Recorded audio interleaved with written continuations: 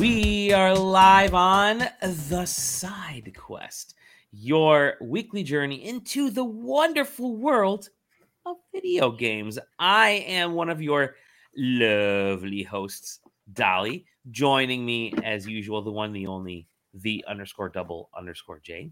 Yeah. Yeah, what's up, man? How you doing? Oh, I'm doing.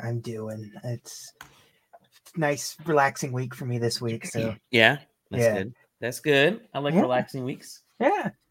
Every time I've taken a vacation this year, it's been to like go somewhere or do something. And same. I trusted, like this time, I actually just took time off, and I'm not obligated to do anything, and therefore I'm not. It's like, yeah, I'm taking some time off. I'm gonna get on an airplane and fly for several hours to get to Boston, and then from there we're gonna be on our feet the entire time. Nah, not this time. It's not this time, baby. I'm home, baby, and I'm playing video games. Sweet. Yeah, I am going to be not going anywhere, so that's good.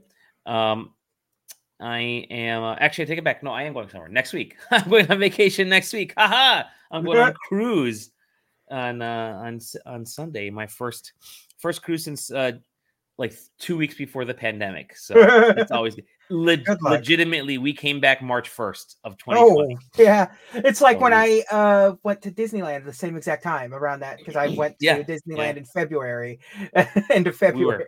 Patience zero and stuff. So yeah, no, I'm going next week, which is going to be great because needed to get away for myself. Like all the travel that I've done. Let's see, I did Boston, which was it's fun, it's great, but it's work. It's not like you're, and I've done Japan twice for work. I did Summer Game Fest for that's not a relaxing time, so it's like, all right, and any days that I've taken off have been for family stuff, like things I have to get done, whether parent or kids or whatever. So so next week is like legitimately I am on a boat and I don't have to get up from the bed. I can I have paid money just to lay in that bed, and I'm totally fine with it. I'm not and eat. So good stuff. It's like PAX West. I always have the biggest plans of like, okay, and after the show, I'm gonna go and do some Seattle shit, do some of the, and then by the time I'm like done with the show floor, I like go into my hotel room and like collapse into a heap and have somebody deliver food to me, as opposed to finding. I can't. Like, I'm just like, wow, that this was, is I totally agree. My last day in Japan, my last night there, I'm like, where should I go for a restaurant? I'm like, man, I've been going out to eat every night, and of course, I'm in another country. I have to go out to eat. But I'm like, man, I don't want to go far. I don't want to lose. I just want to I'm ready. I was itching to get back home because the workday ended and it was like 7:00, and I'm like, all right, I'm literally just gonna go to the cafe that's attached around the corner from the hotel, and that was totally Pronto Cafe, man. Yeah. Totally fine. At PAX West this year, there was an H Mart directly across from my hotels. Okay. Which, if anyone doesn't know what an H Mart is, it's just an Asian supermarket chain here, and that's great. You just get all kinds of Asian booze and imported snacks and treats, and it's killer, man. That was a lifesaver. Yeah. Agreed. Well, this is actually the first of a couple, 2 or 3 shows we'll be doing this week. We're going to have a special show tomorrow, potentially, and maybe even do a quick pod later this week. I don't know, because I'm out on. I fly out Sunday, and I don't come back till Friday. Maybe there's time to do something the Friday I get back. But either way, I want to do one more later this week, whether it's solo or with other folks. We'll figure it out. Regardless, we'll get into some of the news of this week. We do have a couple things to talk about as we get close to scary season. I did finally decorate for Halloween. Being out of the country sucks because I'm gone for 2 weekends because of flights, and then I'm finally back. And this past weekend was finally the weekend that I had free, which was still catching up on stuff. I'm like, okay, I'm finally going to put the decorations up. So that was a big part. I'm having right now, we have these little tequila rose shots left over from God knows where. I think somebody brought them, like one of our one of our little get-togethers here, and so I'm gonna polish off at least one of these suckers, and they're just kind of like a milky. They're a cream. They're a strawberry cream, so a little bit of alcohol in there, but whatever. Surprisingly, some news broke on Friday the 13th that we've been waiting for, gosh darn, like a year and a half, 18 months, something crazy like that. And that was that Xbox has finally completed its purchase of Activision Blizzard. So it's done. It's over. I'm just going to zoom in right there.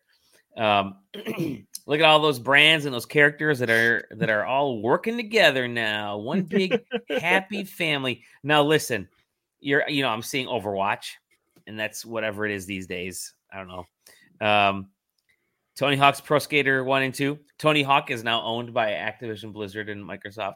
Yeah, that's not a moneymaker, but it's just kind of a neat thing to have. Candy Crush. This is it, man. Yeah. Candy right in the middle. This is all about is Candy Crush, because that makes so much fucking money. And that's insane. I looked at all these and I see Warcraft. I see you haven't heard StarCraft in ages. Nobody's talked about it. Yeah. Warcraft has kind of been in and out. People haven't really been talking about that. Yeah. Obviously, you know what I'm not seeing on here? Motherfucking Space Quest. Why is Roger Wilco is not being spoken about like he should be? Those are the Sierra Online games are all still technically owned by Activision Blizzard. So I do like that Sea of Thieves is the very first thing on this chart. Like we got to talk about Rare somehow, I guess. Yeah. So it looks like they listed a couple games from a few of their studios. Just put Banjo-Kazooie up there. Yeah. People would be happy with Banjo-Kazooie. Even if it's just the freaking the version from Smash Brothers, put Banjo up there. It's totally fine. But you see a bunch of their things in there. They put out this sort of sentimental hype video. I want to go ahead and look for it. It's meant, it's all about the love and how you have these just cherished moments in gaming and da-da-da-da. But really, it's just money for Candy Crush and Call of Duty Warzone. Like legit, those are the only two things. Because Overwatch isn't making money. Warcraft not making the money that it used to. Diablo was an interesting one. Yeah, I don't know how much money it makes. Out the gate, it was doing really well, but like once the new season started, it fell off a cliff. And they actually delayed the season. The second season launched today, and they delayed it by like 4 hours, something like that. Yeah, it's weird to see the Senua games in the middle there. Like, I guess that's a franchise they're trying to make a thing. Like, people really liked the original one. I think people kind of forget that there's another one being made. So what's interesting in this is I look at this as like, all right, Overwatch multi-platform. Tony Hawk, multi-platform. Candy Crush, mobile but multi-platform. Doom, multi-platform. Fallout, it's multi-platform up until 76, I guess it was. StarCraft PC. There hasn't been anything since 76, so it's not like it's multi-platform currently. Currently, I guess you could say that, What the future holds, we can't really say anything about. Whatever Fallout. StarCraft is... PC multi-platform. I guess PC, whatever. PC Crash Bandicoot, and Nintendo 64. Yeah, there you go. Yeah, which we'll be talking about in a little bit here. Crash Bandicoot multi-platform, Minecraft multi-platform, Diablo multi-platform. Minecraft goes beyond multi-platform. Because that was before Microsoft purchased them. It was it's like every platform, and we say every platform, we mean literally every platform. This bottle of Tequila Rose has Minecraft playing on it. It's really bizarre. Like I said, Diablo, Warcraft, Call of Duty, Elder Scrolls. I mean, all of these are except for this Elder Scrolls 6.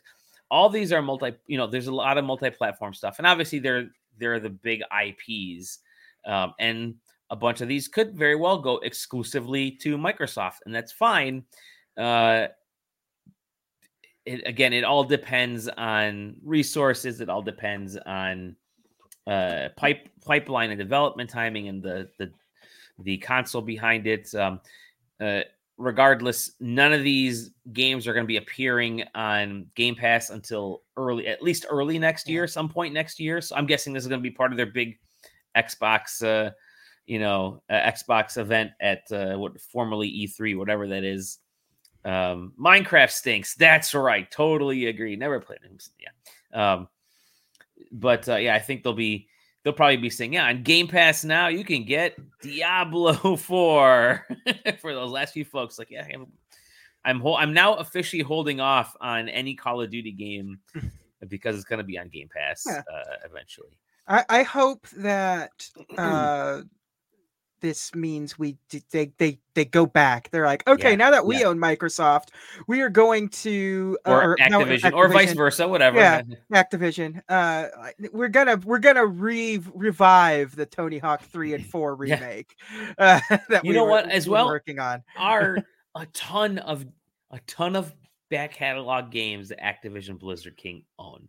Yeah, it's a lot of the games that, like, anytime a game just kind of did okay, Activision just took the studio and made them work on Call of Duty content. Yep, exactly. It's like Raven was just like, Raven was a great studio. A couple of mediocre games came out that kind of underperformed, and now now they're just part of the multiplayer team for Call of Duty and shit. So, like, what was it? Like Neversoft. I mean, like the Tony Hawk people were just like, okay, well, Vicarious Visions. I can't, like, both of them were just like, okay, well, we're just gonna fold you into the Call of Duty. It's wild to think, though, some things that people aren't talking about. You mentioned Raven Software, which were great because they made that awesome 7 out of 10 Singularity, one of my favorite games of the Xbox 360 generation.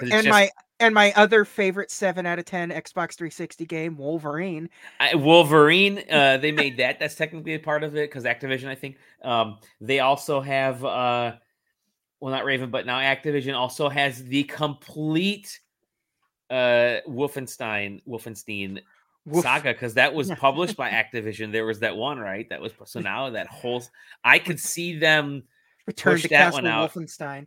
Yeah, whatever that one was that was out in 2011 or 12 or whatever it was. But yeah, I could see them now pushing some of those games out there. I'd love to see those classic I love Call of Duty 2, which died years ago, right? That was my first Xbox 360 game, was Call of Duty 2. That, and I think FIFA. I thought, I'm hopping onto, they were both launch titles, and Fight Night. It's great. But Call of Duty, Call of Duty 2 was the one that really kind of put Call of Duty on the map with that generation before COD 4, obviously, because Call of Duty Infinity Ward. I remember playing Call of Duty 3 because it was an early Wii game and how terrible it was. Yeah, the motion controls are so bad in Call of Duty 3 on the Wii.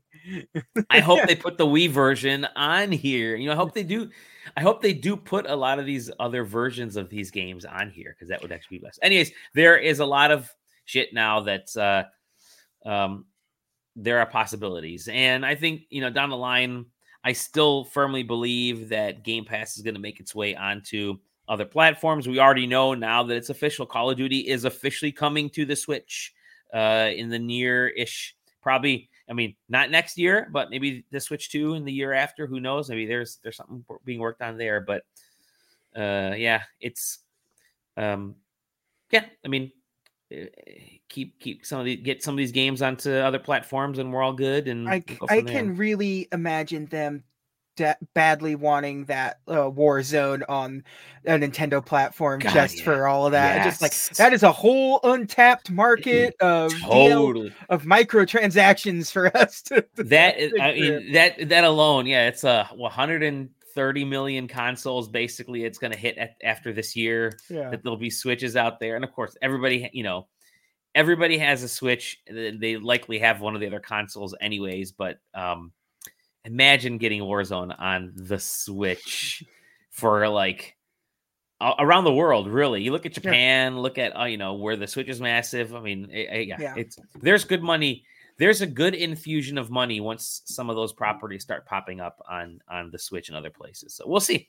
Activision was notorious for making just the shittiest decisions when it came to how they're putting their games. I mean, yeah, they made a ton of money, but they could have made a lot more money. And maybe with Microsoft's help, we can get some fun games. It was like when CM Punk called Vince McMahon a millionaire who should be a billionaire. It's that kind of exactly, which was just fantastic. Just fantastic. Speaking of Microsoft properties, Minecraft has now officially sold over 300 million copies, which is insane. And it's almost as much as Candy Crush. Although Candy Crush is free. Yeah, Candy Crush doesn't.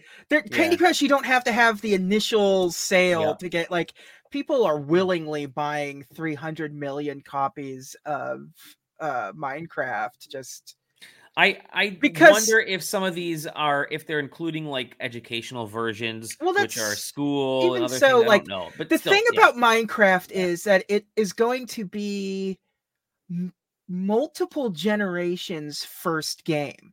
Every day people are getting into the age range where Minecraft is understandable to them now. This will be their first game. So it's not like a lot of things where,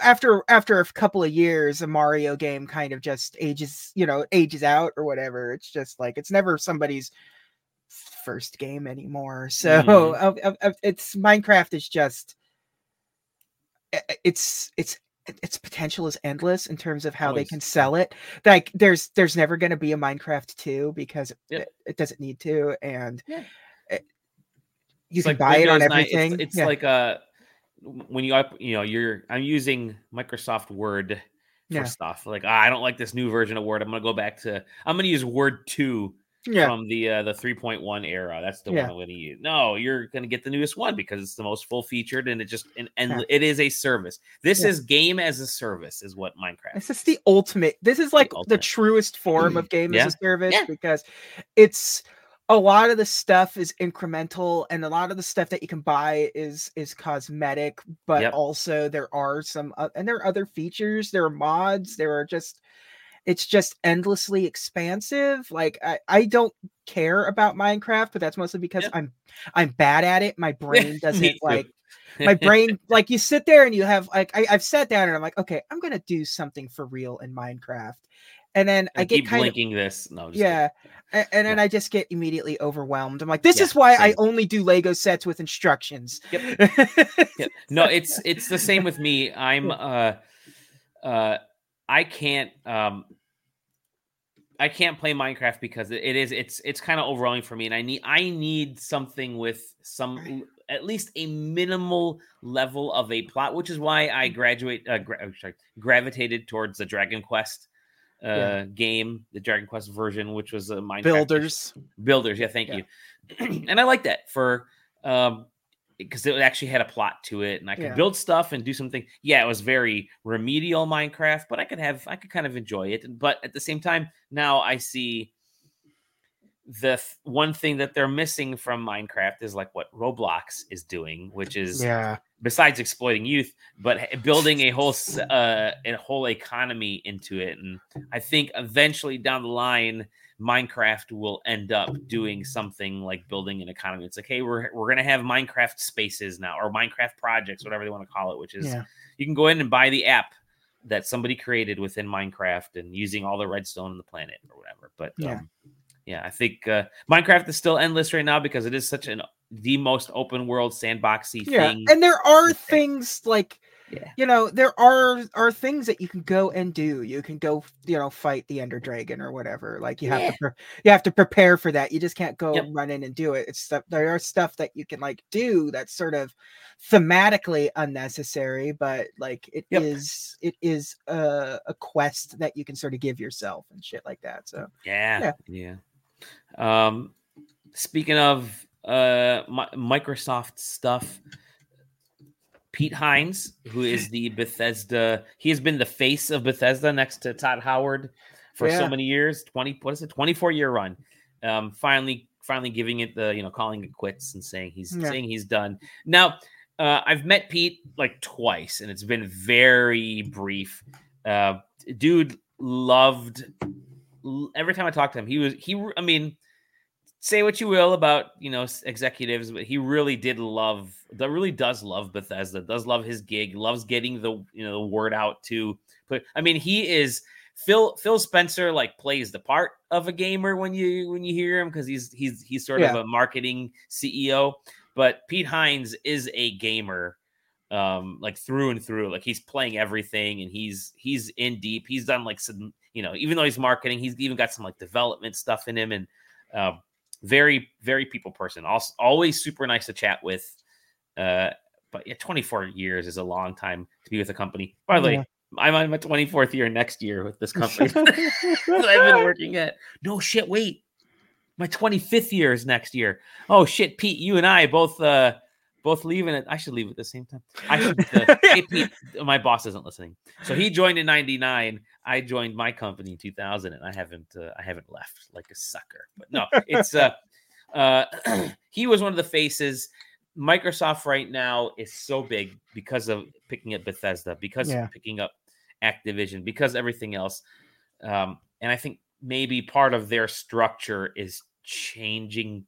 Like, Microsoft, their corporate structure is going to slowly start affecting all of these studios, just for cohesion and getting processes out there. And now, they may have been Pete Hines used to probably love using Skype and Zoom, but now he's got to use Teams, and he's like, fuck it, I'm out. Get out of here.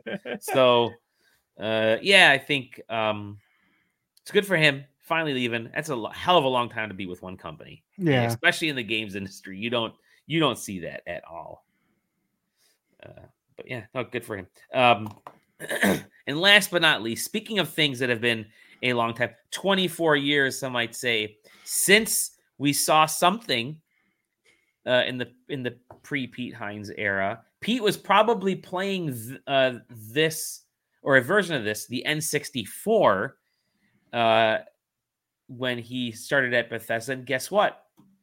Analog is making the Analog 3D, which is a N64 playing device. Wireless Bluetooth, 2.4G, 4 front controller ports. That's amazing. FPGA, obviously, the analog. What I love is they continue to do no emulation. So it's like you pop that cartridge in there, and it's playing that cartridge, essentially playing that cartridge. But 4K resolution, which is just you. Go ahead, JJ. I knew what you were saying in our Discord. I thought it was brilliant. It's like, that is not the dream you think it is. Boy, man, no way. I as much as I love the N64, and I love these hardware and stuff, 4K resolution is unnecessary. Yeah, it is. To an extreme, especially because it's not like it's like doing it through like Dolphin or that kind of shit where you can do that sort of up-resing kind of stuff. It's like this is just FPGA, so you're just kind of making default Nintendo 64 visuals 4K, and I'm not interested in that. Like, I spent the money on the Eon 64, which is the adapter that plugs into the back, and that's doing a really good job at putting Nintendo 64 visuals out in HD. And when I say HD, I mean 720p, but it's not really 720p. It's really just putting it out in 480p. And it has a button that lets you turn on like a filter that's kind of smooths it out, but doesn't go crazy. On top of that, it has it makes it so you don't lose there's no latency with controller presses and stuff, because a lot of the HDMI, when it's just an HDMI like RGB to HDMI, terrible latency problems. So sure. Like, so this will be interesting to see. Controller. I want to like freaking I'm like, I want to hit this in Photoshop and see like the buttons. Everything looks really nice. Analog does a great job with their design. It's a great job with their design, but like you can see that the analog stick is on the left hand side in this. But will they have? They're not. It's not going to have the middle handle. I'll never understand people like confused about the purpose of having 3 handles, as if you're supposed to hold all 3. At Like the that was same never time, no. like that was never no game ever asked that for you. Nope. It was either you're gonna hold the D-pad and the buttons or the handle and the buttons. There was never like a switching back and forth. The It closest literally was just got, Nintendo not knowing how to do that yet. nobody knew where to put the analog stick. It may like it, especially when it was just single analog, you didn't have to do anything special. Like the game is going to be analog or the game is going to be digital, and that's it. And a digital game didn't need the Z button, so it's a big deal. Like the only time I can ever think of it being a serious problem was like the N64 wrestling games. If you didn't have a thumb long enough to do a finishing move, then you were screwed. That's true. But anybody who plays the analog, anybody who plays N64 games on the Switch knows what the controller is gonna. It's basically what the controller is gonna feel like and work like. It's essentially that. Boy, it's misery playing hit or miss Nintendo 64 games on the Switch.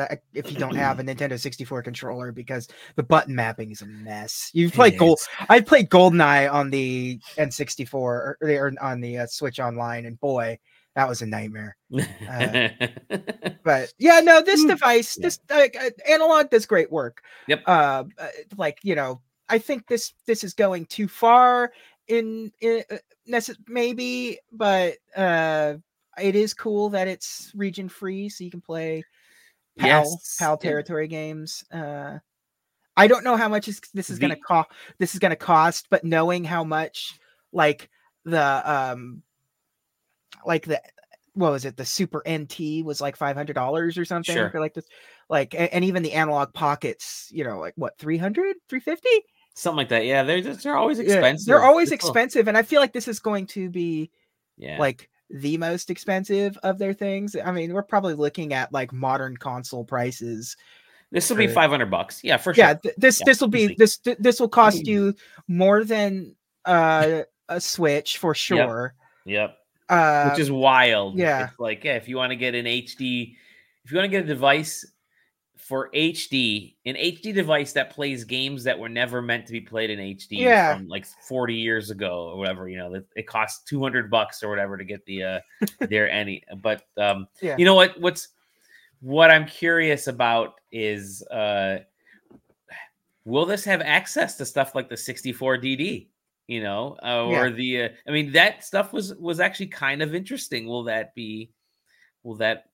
I don't know. I mean, I don't who's gonna have one of those devices lying around. They were so freaking rare in Japan, let alone they didn't come to the US. But yeah, I don't know. I'm whatever. If it looks cool, I'm just curious what the sucker's gonna look like. It definitely has this sort of the swooshy feel to the that big old platform monolithic feel of the N64.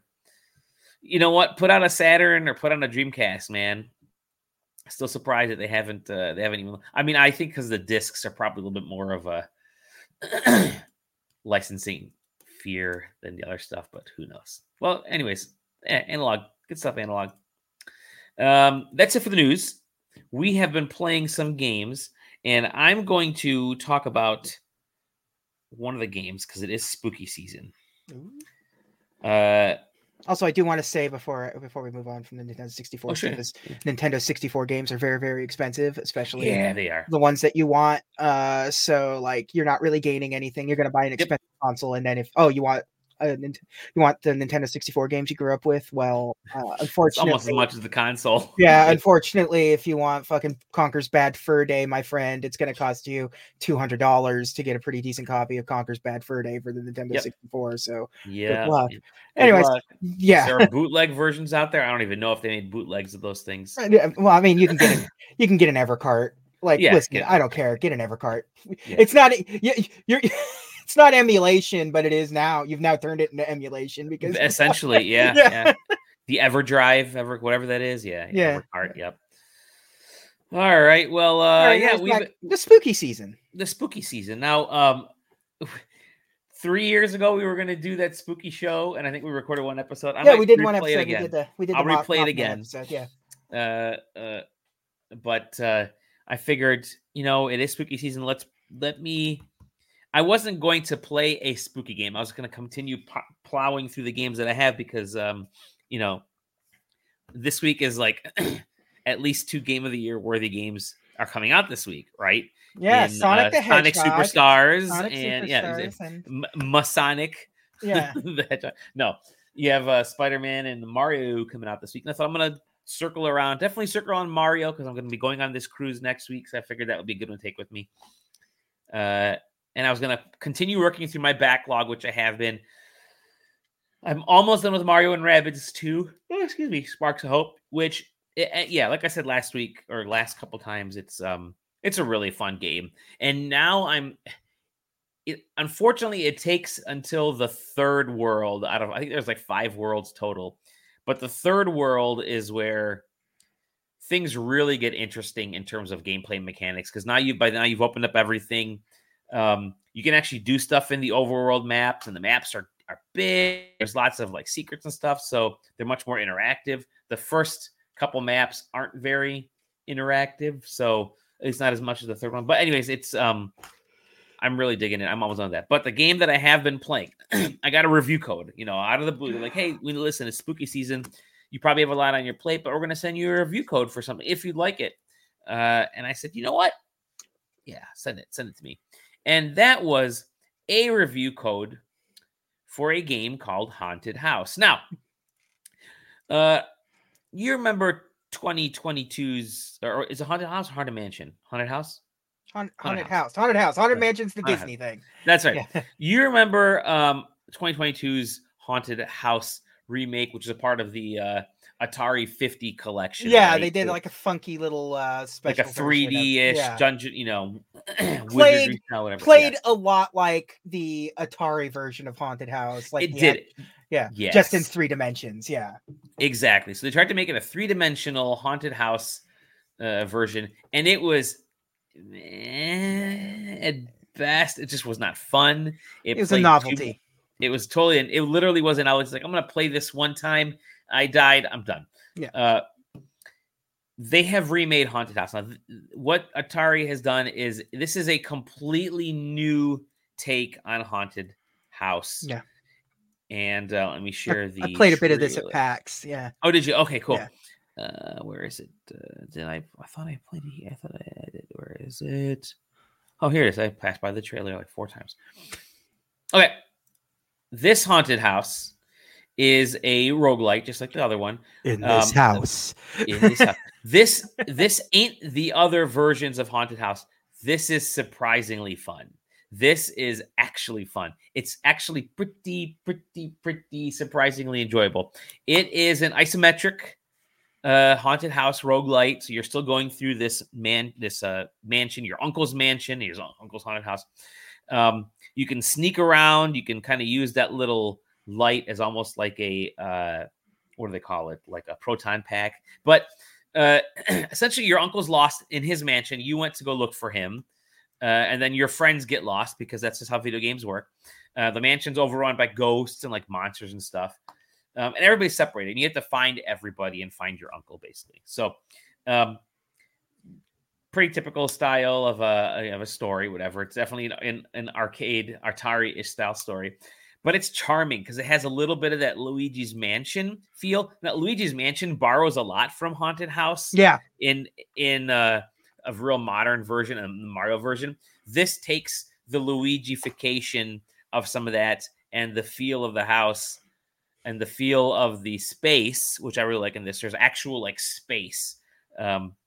Everything is really highly detailed. Everything's hand-drawn. Beautiful designs. I mean, it's oddly enough. So this is a roguelite. So there's a little bit. Essentially, you can go through the house. You can find gems, and then you can use those gems later on for like permanent upgrades and that kind of stuff with like health and attack and all that kind of thing. Attacking is very minimum in this. Action is very minimum. Your whole goal is to sneak around and open chests and find keys and just make it through this house. There's only like 5 areas in this house. I like horror games that rely more on not dying than like fighting back. Like, yeah, Yeah, and it's more about like sneaking around and setting Yeah. traps and avoiding than anything Yeah. else. And so there she's using the proton pack there, and you can open certain things. You can sneak around some of these monsters. So like it's very light dungeon crawling, right? It's definitely built more on exploration, and it's definitely like an adventure game because you have like a small inventory of things that you can pick up, and the inventory is like health items and traps and like throw some sticky bombs and that kind of stuff. That definitely hide and seek and stuff in there, yeah. But so you walk around, you find the chests, because obviously haunted houses need chests for some reason. It's a video game. Chests have traps, waffles for like restoring life. I'm like reading from my notes here because I think it's prudent. But it's really all about like I said, the sneaking and the exploration and the jump scares. Like you can get away from these monsters fairly easily, and if you get caught, only if your health goes down do you. And you get a pretty chunky amount of health when you're first playing the game. So only if your health obviously gets down to nothing, you get reset at the beginning. But and then obviously you can upgrade all that stuff with every subsequent playthrough. But I liked some of the interaction with the ghosts and the monsters, like in one area. And real early on, I had to get past this big nose creature called the cephalus. I think you get a little like inventory, tells you what all the different monsters and items are. You get a journal, and this monster is called the cephalus. It's this big like nose looking thing, which is really funny. And he's sleeping, kind of snoring. You see the little Z's popping up like in this video, and you have to sneak around him. You have to turn off the light, so you hold the left trigger button. I'm playing on the Steam Deck, which is it's not optimized for Steam Deck, but it functions really well. I didn't have any issues with it, just tiny text. And as I'm sneaking around, I like accidentally bump into a statue and it falls over and it wakes up the monster and I get sent back, right? So it's not like you don't lose a ton of health. You lose a little bit of your health and you get back to the point, but the stuff has been activated. So like the statue's already busted. So you can go right to where it was and not worry about knocking it over again, which is, again, I think it's good in that way because you can kind of map out your path and knock certain things over if you're not, if you have enough life, HP and kind of make your way through that way. So I found that kind of charming. I don't know. I sneaking around these sleeping monsters and getting away from people and running and doing these little rolls over like spike traps and stuff. It's pretty good. Very light battle sequences. You can like pick up. You saw some of the monsters in the video, but you can pick up like traps and chuck the traps at monsters and that stuns them. And then you can roll past them or run past them and get out. Like there's no real like monster killing. It's all about like stunning and staying away. And I kind of like the simplicity. And really, the game's only like 2-3 hours, 4 hours. It's not a long game. It's the perfect length. It's not aimed for like us old dudes to like sit down and dissect. This really is like, hey, give it to your preteen. It's got a little bit of jump scare. It's definitely a spooky game. Some of those jump scare aspects. I like the way that the map is set up. So you're going through these different parts of this house. It's definitely a spooky-ish haunted house. They did a good job in developing that. The hand-drawn artwork is great. The game's short. It feels short. It feels to the point. But the roguelite aspect is kind of cool. It's funny you don't even really need to go through the roguelite aspect because I think I made it really far on my first run and was surprised that I made it that far and how I'm rescuing people and stuff. I was like, oh shit, I may not need to restart this thing. But it's a small game, and you can sit on your couch and you can watch a movie and do the majority of the runs while watching a Halloween spooky movie, or you give it to your kid and they'll knock it out, or give it to like a neighbor's kid if you don't have a kid, or if you don't know how many kids you have, which is in your case, JJ, you have all those kids. Wow. But you can, it's a good game for that age range.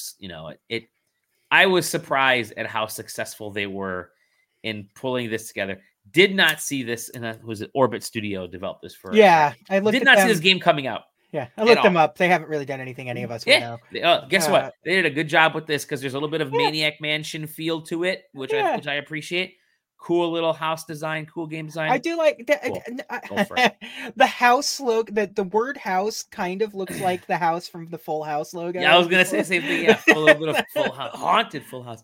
But I'm totally surprised. This is legit. This is a fun game to play with somebody else, like yeah, like I think it's a good fun game with that. Yeah, like I said on the PAX show after talking with them and with some of the stuff that I've played, this is a different Atari's different right now. Like there's still some really like garbage stuff that they're doing off in the distance, the hotel stuff and the NFT stuff and the blockchain stuff is still kind of the VCS and all that. It's still kind of junky, but like the game side of things is pretty sick. They're getting there. They really are. Yeah, and like even that 2600 that's coming out like next week or something. Oh, like, is it really? Oh, wow. Yeah, that thing's cool, and I like the idea of like it's the opposite of the analog N64, where it's using emulation, but it only plays cartridges. Yeah. But the good news is Atari cartridges are cheap. Yeah, so they're really cheap. The only time they're expensive is when they're like obscurities. It's like Custer's Revenge is an expensive game, where meanwhile, E.T. not an expensive game. Yeah. Surprising. But anyway, so like I said, they did a good job with this. They outsourced it to the right company, the right dev studio. I think they did a good job with it. I can recommend this game. Again, it's not going to set the world on fire, but this time of year, you're looking for spooky games and you don't want to do anything crazy, go for it. Yeah. Yeah. All right. So what do you have, my dude? You have a game that you started talking about a little bit last week, and I think you're going to go all in this week. Yeah, because it came out the day that we started talking about it. And then this is not a review or anything. This is just what I've been playing that I can talk about, because there are review stuff that we'll talk about sooner than later. But this is the new Forza Motorsport.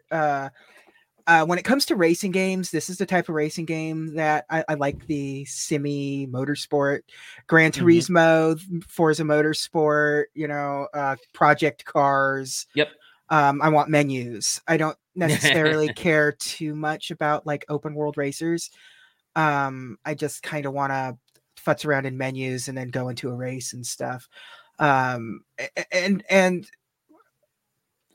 for the most part, you get that with Forza Motorsport, but I kind of don't like what they did with sort of how you create the progression is the best way to put it, because like it definitely wants to be an esport game. I've heard a couple folks say that already. Yeah, because everything that's the progression and all of that is definitely geared towards keeping things balanced for as long as they can. And also like so much of the stuff, like when you go online, it has like it's like you have to sort of commit to sort of the race mode for online races, because it's sort of like race weekend and stuff. And it's just like, you have to do the practice laps. You have to do all this stuff. It's to keep you sort of competitive and fair and not a dipshit. It's their way of kind of weeding out the people that are just there to trade paint. Sure. And it just has different, like, there are different, like, rule sets. Like beginner mode, you can do whatever you want. If you're on like an intermediate, like there are penalties. Like, you'll get like, you can trade paint, but if you get in an accident that you could have avoided, you'll get penalized. And if you like shortcut a corner, you'll get penalized and things like that. And then if you go like full sim, it'll be like everything that would be sort of illegal in a race is illegal in a race. Like don't bump and grind. Don't go past the rumble bars, all that kind of stuff. So like, they keep making you do like, I like the idea of like, make me do the practice laps before I get to my, like, cause that's how racing works. If you go in, you got to do your qualifying laps and practice to tune things in and stuff. That's cool. But it sort of strips the sim part away from it when it makes you grind per car. So when you get in a car and you start a series, like if it's your first time driving this car, you really don't have access to a lot of upgrades. Sure. You have to level up that car to get access to more upgrades. and the upgrades are kind of like locked behind like career points and things like that. So instead of just earning money to buy car parts, so like if I just wanted to jump ahead, in traditional Gran Turismo or Forza Motorsports, you buy the car that you want, grind for a little bit, and pay money to get it to the level you want it to be at. And that's kind of gone now, because you kind of have to drive the car to be able to earn the privilege of getting, I think I posted a picture on that, like a clutch, like a race clutch. Sure. Like, that's not how racing works. No. If you have the money, you can do it, kind of thing. So it's kind of a weird way, but again, it's all at the name of what feels like esports. It feels like they want to do what Gran Turismo had been doing, but Gran Turismo, like, because Gran Turismo is still like the community for like the pro scene is still pretty active. Gran Turismo sports stuff is still relatively active. I mean, the stuff that was the focus of that movie is still kind of going on in its own little way off there. If you boot up Gran Turismo 7, you can watch some of this, like professional Gran Turismo stuff and things. Sure. So it's kind of weird. It's just like Gran Turismo, Forza has never been this way before. So them sort of wanting to pander to a crowd that I'm not entirely sure is there, is weird. Like, I like playing it. It's a beautiful game, but the grind kind of sucks. Like, I'm not a big fan of like it. I want to be able to, I have earned this money. I want that money to be able to do with it what I want in a racing game. It's different. Like, sure. Like, because you're just trying to make things, you're putting fake walls in front of me and my aspirations. You're like, I've been playing these games since before the first, like, I've been playing Gran Turismo since Gran Turismo 1, and before that it was like Need for Speed and things like that, these games that were seen as sim games, and Test Drive, like, before that. Test Drive, exactly. That was really the one I was thinking of in the back of my head. And like the original Need for Speed was like Car and Driver Magazine presents Need for Speed. Oh yeah, that's right. Yeah. But like you're holding my hand and I don't need it. Like I know what I'm doing. You don't need to walk me through this and sort of force me. Outrun, was that Outrun was strictly an arcade game. That was not particularly. It wasn't even. It was barely a racing game, because it really was just like a time trial, like something like that. It was just I like Outrun a lot. That 360 Outrun was so good, like Outrun 2 or something. That shit was good. But yeah, no, I just let me play the fucking game. Let me go about the career mode in a sensical way. Like, let me buy the car that fits into that and tune it up. I have let me use the money to tune this car how I want it to be tuned. Money shouldn't be money should just be the end all be all in a racing game, especially a racing sim game. Are there microtransactions in this? Probably. I mean, like, I haven't really dug too deep into like that stuff, because it doesn't matter, right? Yeah. It doesn't really matter that much, because you're just kind of like, because you're kind of forced into a grind. But there is a store, so I'm going to assume there's probably something going on in the background that I don't know about. But there is a season pass and all that stuff. So car packs and why did you just stop it? Oh, okay, just showing off the. It's just showing off the different things. Sorry. When you boot up, because so I'm playing it mostly on my Series X, because that's just kind of the best platform I have for it.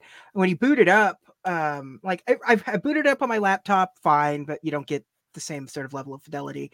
And I actually booted it up on the Ally, and it actually runs surprisingly well on the Ally. I think it was like 45 frames per second, which is pretty good for. I had a little the ROG Ally that you have. Yeah. Hardware review time. Yeah.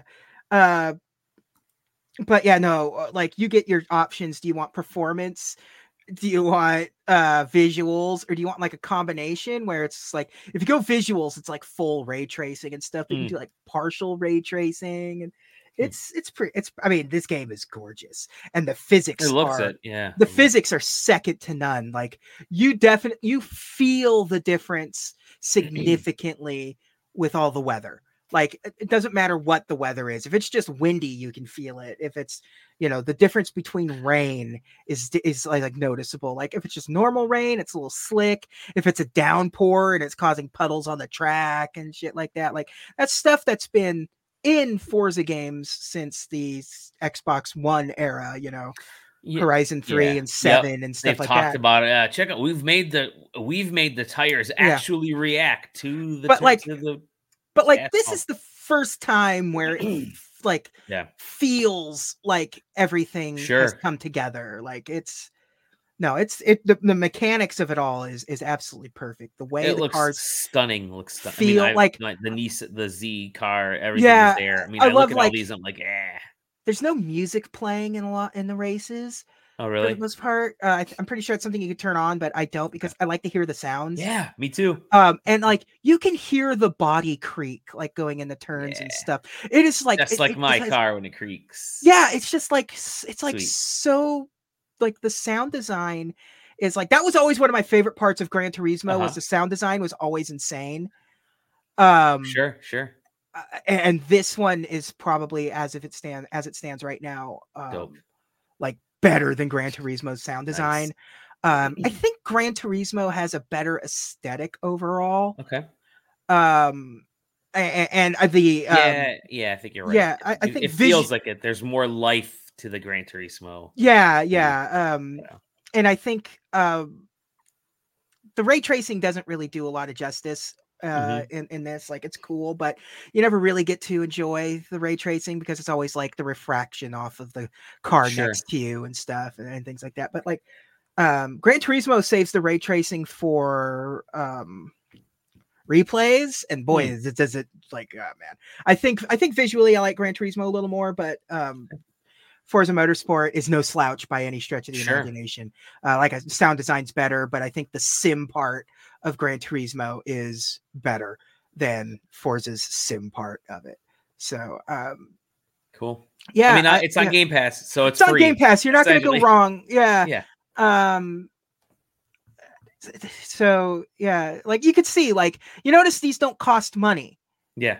It costs like whatever your fucking car points, credit points. Yeah, combat points or whatever the fuck. Combat points. Like it's a Street Fighter thing or something. Like it's weird. It's I don't like it. I don't like this part of it. I don't like the upgrade process at all. You know what I loved in older Forza games was that you could bring your cars over from the previous Forza game into the latest. That was such a cool thing. I loved doing that. Or if it couldn't bring that specific car over, it gave you like an equivalent.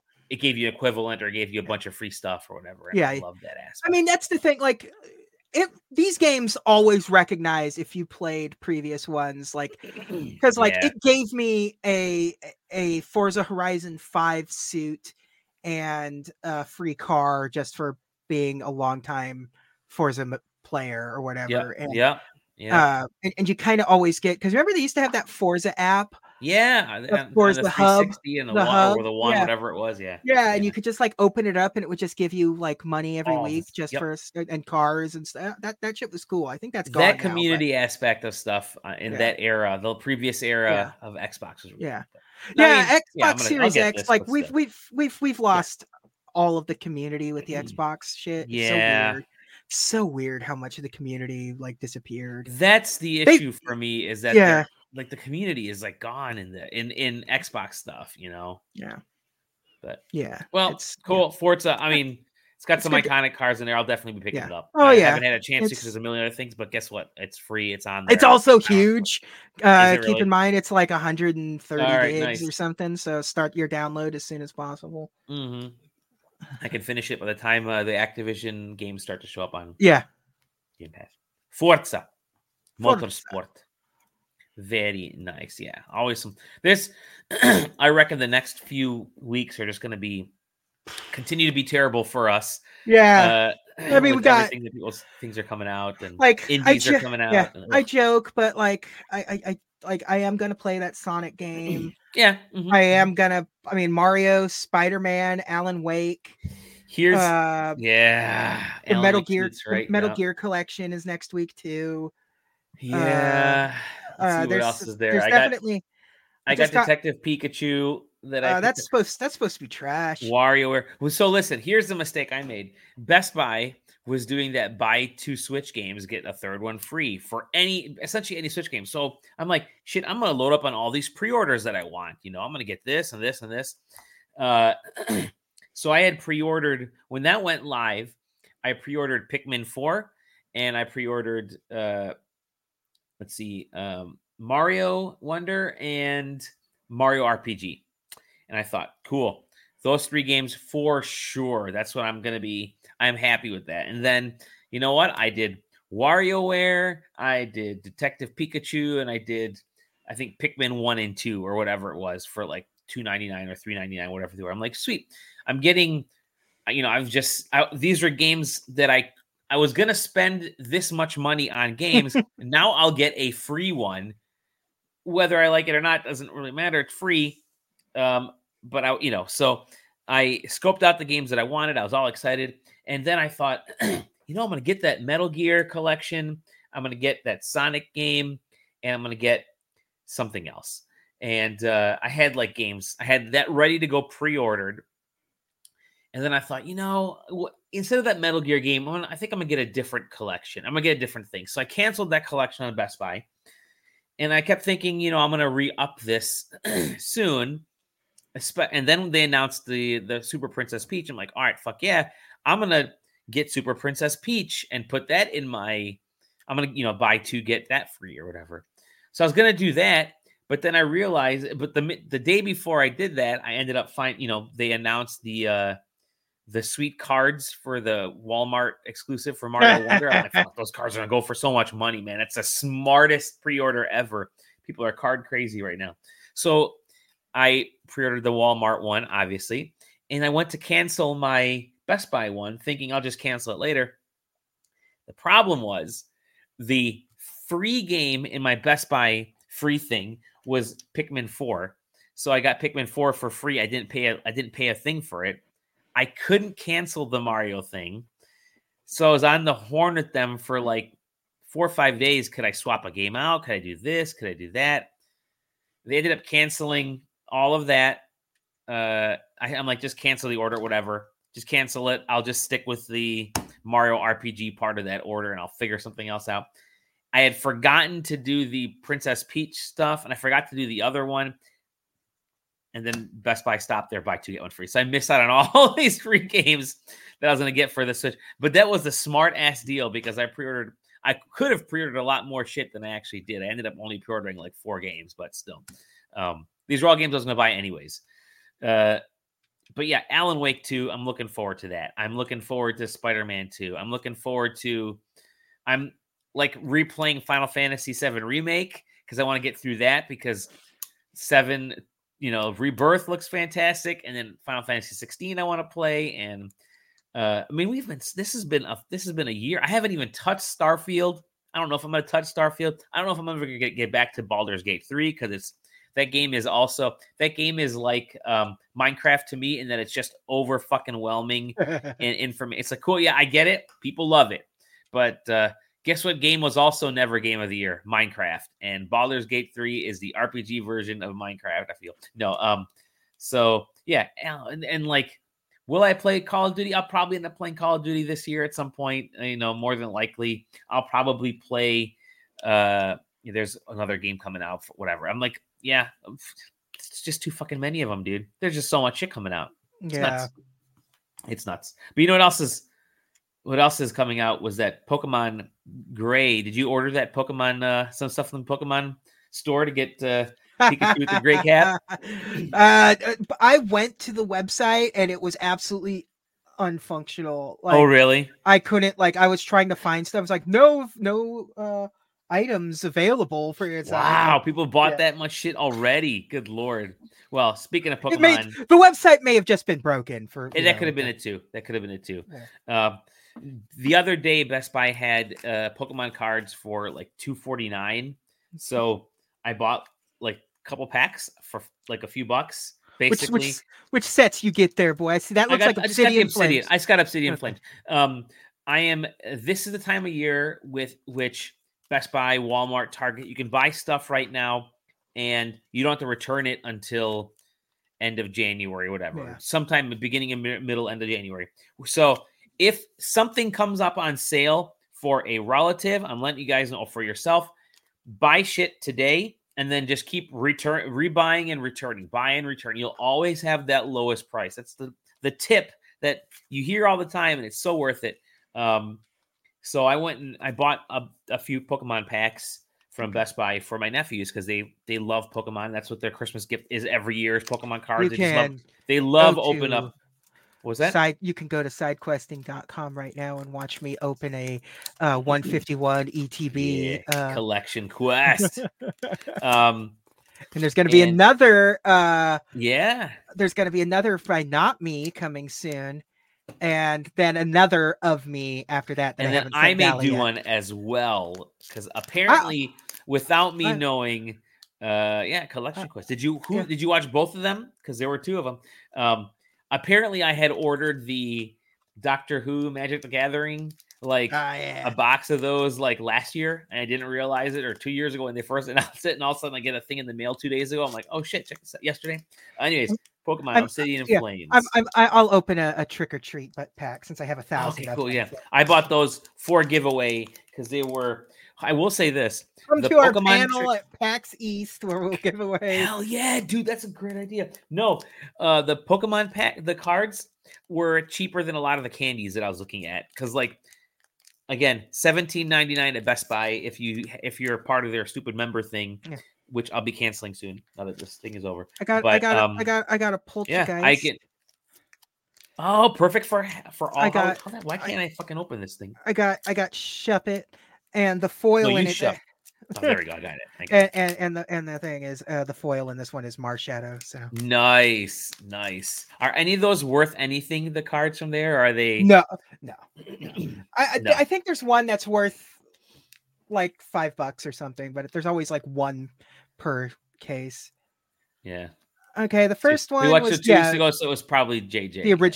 The original one was me opening the Obsidian, I think it was. Yeah, the Obsidian pack. Yeah. Obsidian, and then which one opening up now? So there's a specific way to open it. I have it, or does it matter anymore? With no, it's the back. Yeah, no, there's no point anymore. Yeah. Okay. You're fine. All right.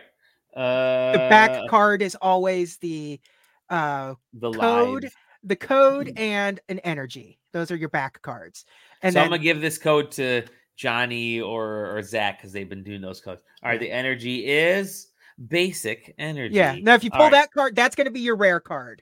This is my rare card? Yeah. Then I'll wait till the very end to look at that rare card. Okay, meanwhile, it's how many Litwick triplets did it? There you go, Litwick. That's a great joke. It's a song from, if you watched Hulu, Only Murders in the Building. How many... Young Goose. The Donald Trump hair, the Donald Trump weasel, Yep. Well, yeah, two things at once. Charmander. I love that Charmander. It's a nice one. Grumpy boy. Yeah. Dratini. Check him out. Dratini. Always good to have a Dratini in your deck because Dragonite's a great card. Oh, okay, cool. I didn't know that. Umbreon. Oh, fuck yeah, my boy. That's I like Umbreon. It's my next tattoo, probably. Oh, is it cool? Poppy. Oh, Poppy. Trainer card. Trainer card. Lunatone. And I got 3 cards left. I got should be 2 reverse hollows and a Crab Roller. Reverse hollow? Yes. Okay. Yeah. The reverse hollow. And then I have Lampent. And finally, Houndoom. Oh, yeah, you got an X, yeah. Houndoom, I don't know if he killed you or me. Yeah, I don't know. There we go. Okay, Houndoom. Yeah, I raised it up to the camera and it murdered the Houndoom EX. It's a nice looking card, actually. Yeah, no, I like the EX cards have a good effect on them. So that's where I'm at. That's what I got. Most of them aren't worth much, but They look good. Yeah.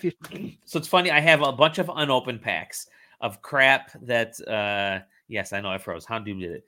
Of crap that I had purchased since like 2019, since 2020, when everyone went Pokemon crazy in 2020 for the cards. And I'm officially in I need to start selling my crap because I've accrued too much of, too many bills, and there's strikes going on everywhere that's starting to affect my livelihood. So I'm like, you know what? Got to start selling things. So I've already sold like stuff on Marketplace. I've got some comics and graphic novels that I'm going to be putting up there soon for sale. And I got these unopened Pokemon card packs. I'm like, I might throw some of those up there and see what if I can get anything extra. I mean, the older the packs get, the more valuable they get. So so I'll take a look at what I got and see what it's going for. If only you had some of those generation sets. Yeah, do not have that. I have some McDonald's ones. That's about it, though. With that, we're going to let you guys go. We're signing off for the evening. Thank everybody for joining us. Thank you, JJ, for taking time out of your extremely busy schedule to hang out and talk video games. Thank you to all of our viewers, all the companies that sent us codes, and we'll see you. You can find us SideQuesting.com, SideQuesting TV on the socials, and just hop into the Discord over at SideQuesting because that's where we do fun stuff. I did have to put that stupid link up there. I'm gonna say it until I actually do it. Eventually, I'll do it. Okay, good. With that said, we'll see you in the next episode of The SideQuest. Choices kill my head.